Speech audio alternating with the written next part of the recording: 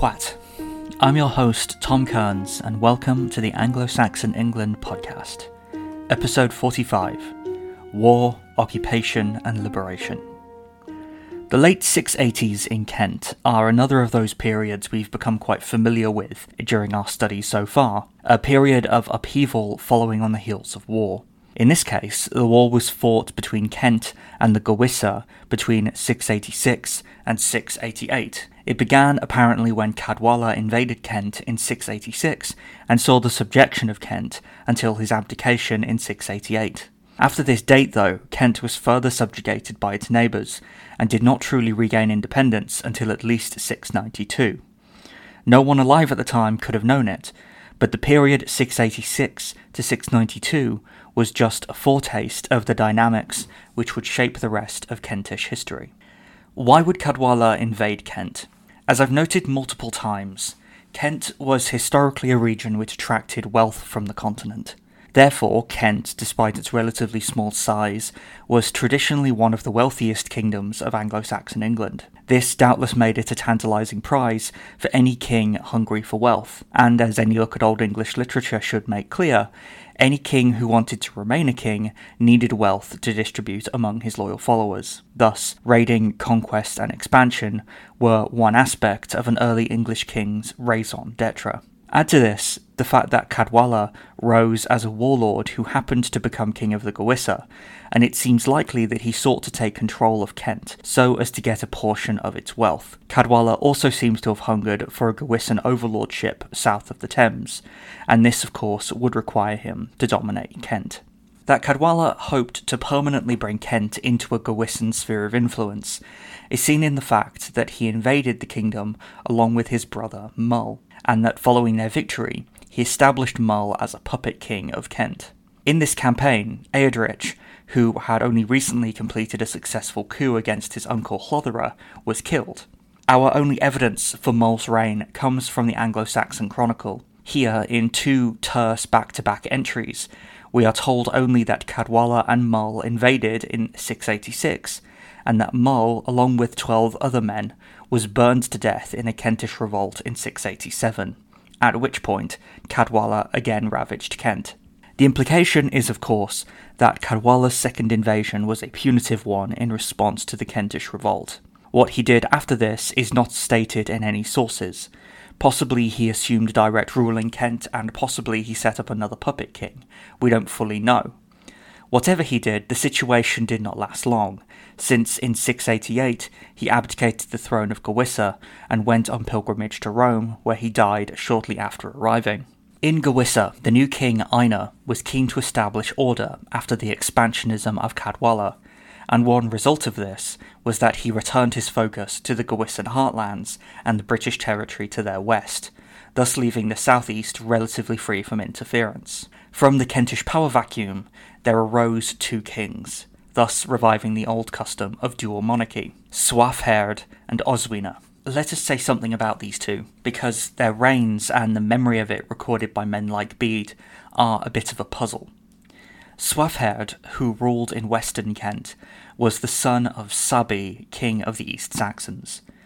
This sudden rise of a member of the East Saxon royal family in Kent suggests either further political machinations in the southeast after Cadwalla's retirement, or the survival of the imperial system he established following his 688 invasion. There is evidence that Cadwalla had worked with bishops of the East Saxons in an attempt to build churches in Sussex, possibly indicating some Gowissan overlordship in Essex, but at the very least suggesting some alliance between Essex and Gowissa. It is possible then that he used some East Saxon support to cow the Kentish people during the war of 686 to 688. Swafherd then may have been a client set up by Cadwalla in 688, or possibly the East Saxons seized the opportunity of Cadwalla's abdication to take control of western Kent, a region that had historically been settled by Saxons rather than Jutes. Either way, the implication is that even following Cadwalla's leaving the scene of English politics, Kent still was not fully independent.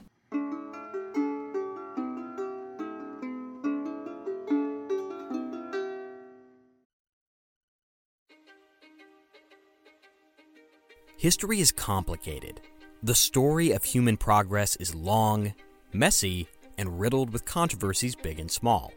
On Conflicted, we dive headfirst into history's most infamous events and contentious figures.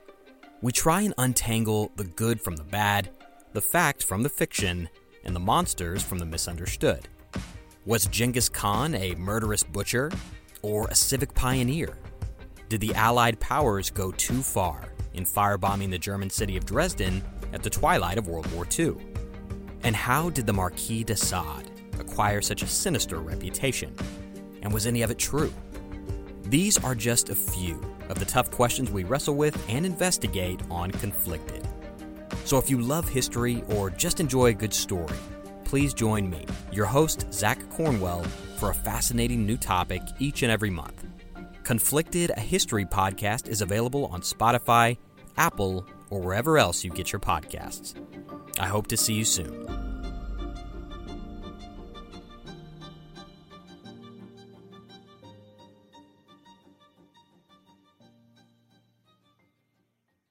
Around 10,000 BCE, families and tribes of the ancestors to the people of Britain would arrive in the southern part of the island after crossing from land that bridged from Europe. The Welsh built houses, communities, kingdoms, and continued to survive through Romans, Saxons, Danes, and Normans. The language and culture influenced by these sources continued to change and thrive, becoming ancient and modern at the same time. Join me as we travel through the history, meeting the kings, queens, nobles, and everyday people that create and grew modern Wales from the seeds of the ancient past. Croeso, and welcome to the Welsh History Podcast. I'm Ken Harbaugh, host of the new Medal of Honor podcast from Evergreen Podcasts, brought to you in partnership with the National Medal of Honor Museum. In each 3-minute episode, we'll learn about a different service member who distinguished him or herself through an act of valor. We'll include stories from the Civil War to Iraq and Afghanistan, and from all branches of the military. We'll talk about service members who were overlooked for the medal at first due to their race or religion, and about those who were celebrated at the time. We'll hear stories of soldiers like Audie Murphy, future Hollywood star who mounted a burning tank to hold off German infantry in World War II. And people like Dr. Mary Edwards Walker, a Civil War Army doctor and the only woman to receive the Medal of Honor so far. Learn about these heroes and more wherever you get your podcasts. Hello listeners, thank you so much for listening to this episode. I just wanted to let you know that if you enjoy what I'm doing here, then it really helps me when you leave a review or a rating on the podcast provider you're using to listen to this, when you subscribe to the show's YouTube channel, or when you become a supporter over on Patreon, where you can get access to bonus episodes, ad-free episodes, and transcripts by pledging to one of the show's patron tiers. And speaking of patrons, I wanted to give a shout out to Elizabeth Springer, whose novel A Council of Wolves would be of interest to listeners of this show. It's a mystery set in 9th century England, which covers a lot of the history and the politics that we've discussed here. It's a great read and I wholeheartedly recommend it. So again, that's A Council of Wolves by Elizabeth Springer, if you're interested. But thank you, Elizabeth, so much for your support, and I hope you're enjoying the extra material that you now have access to. Anyway, back to the show.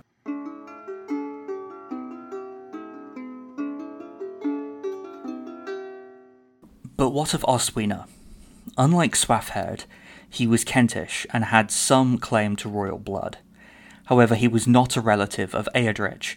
Rather, in a charter he issued in 690, he claimed to be a close relative of Eormenred, the eldest son of Eadbald, and thus a descendant of a different royal line from the one that had produced Kent's last few kings. This would make Oswine a relative of the Mercian royal house, and this has been used by some scholars such as D.P. Kirby to suggest that he was put on the throne of Eastern Kent by Mercian intervention.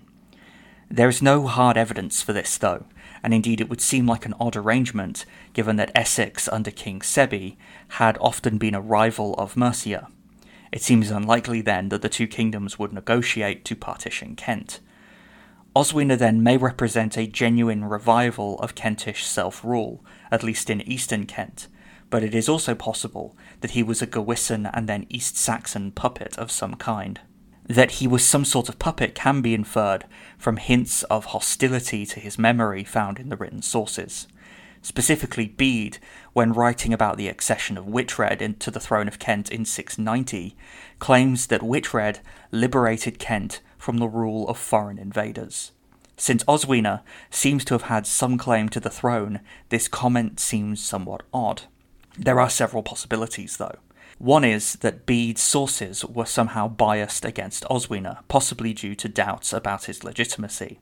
Bede's main source for the Kentish history recorded in his Ecclesiastical History of the English People was Albinus, abbot of the monastery of Saints Peter and Paul in Canterbury. Albinus's testimony, then, may well reflect the sentiment of the church establishment in Kent, that Oswine was illegitimate. It's a bit unclear exactly how Oswine was descended from Eormenred, and this leaves open the possibility that Oswine was a pretender or was suspected of being so. Wictred, on the other hand, was the son of Egbert, so he was the nephew of Hlothere and the brother of Eadrich. He was unquestionably then part of the now dominant royal line. The hostility to Oswine doesn't need to have been based on any genuine evidence that he was an illegitimate king. His merely being part of a different branch of the royal line may have been enough to inspire hostility, since the line of Eorkenbert had by 688 been able to build up alliances with the nobility and the ecclesiastical hierarchy. These alliances would not appreciate a new king who may not favour them in the way that his predecessors had. It's also worth considering who the foreign invaders that Bede referred to were, since it seems very likely that they were the East Saxons. If the East Saxons had helped Cadwalla conquer and maintain control of Kent, and if Oswine ruled thanks to East Saxon support, then it's likely that some of the Kentish nobility saw him as a puppet. Remember, Eadrich didn't rule for that long before he was killed by Cadwalla, so we don't actually know how much popular support his South Saxon-backed coup would have had. Oswine, though, may suggest that the nobility of Kent would not take kindly to a king who was openly in collaboration with foreigners. When Wictred succeeded in 690, he initially ruled in partnership with Swafherd, as is attested by a record of the election of Beorhtwald as Archbishop of Canterbury in 692, which refers to both Wictred and Swafherd as kings of Kent. Thus, even though Wictred retrospectively had this reputation of being the king who forced out the foreign invaders, he didn't do so immediately. However, Swafherd is never heard of again after 692, and this suggests that from some point between 692 and the issuing of Wictred's first charter in 694, in which he is the only king, Swafherd died or was expelled, at which point Wictred became sole king of Kent. Wictred could thus be said, in retrospect, to have expelled the invaders from Kent. With the rise of Wictred to the sole kingship of Kent, the dark period of 686 to 692 was over. But with the benefit of hindsight, we know now that it was merely the final extended period of Kentish independence before the Mercian hegemony turned its eyes south to claim access to the port of London. Under Wictred, though, Kent would experience something of a resurgence, which would establish him as a king second in prestige only to Athelbert. Thank you for listening. I hope you've enjoyed this episode of the Anglo-Saxon England podcast. Once again, I've been your host, Tom Kearns, and I hope you will join me again next time.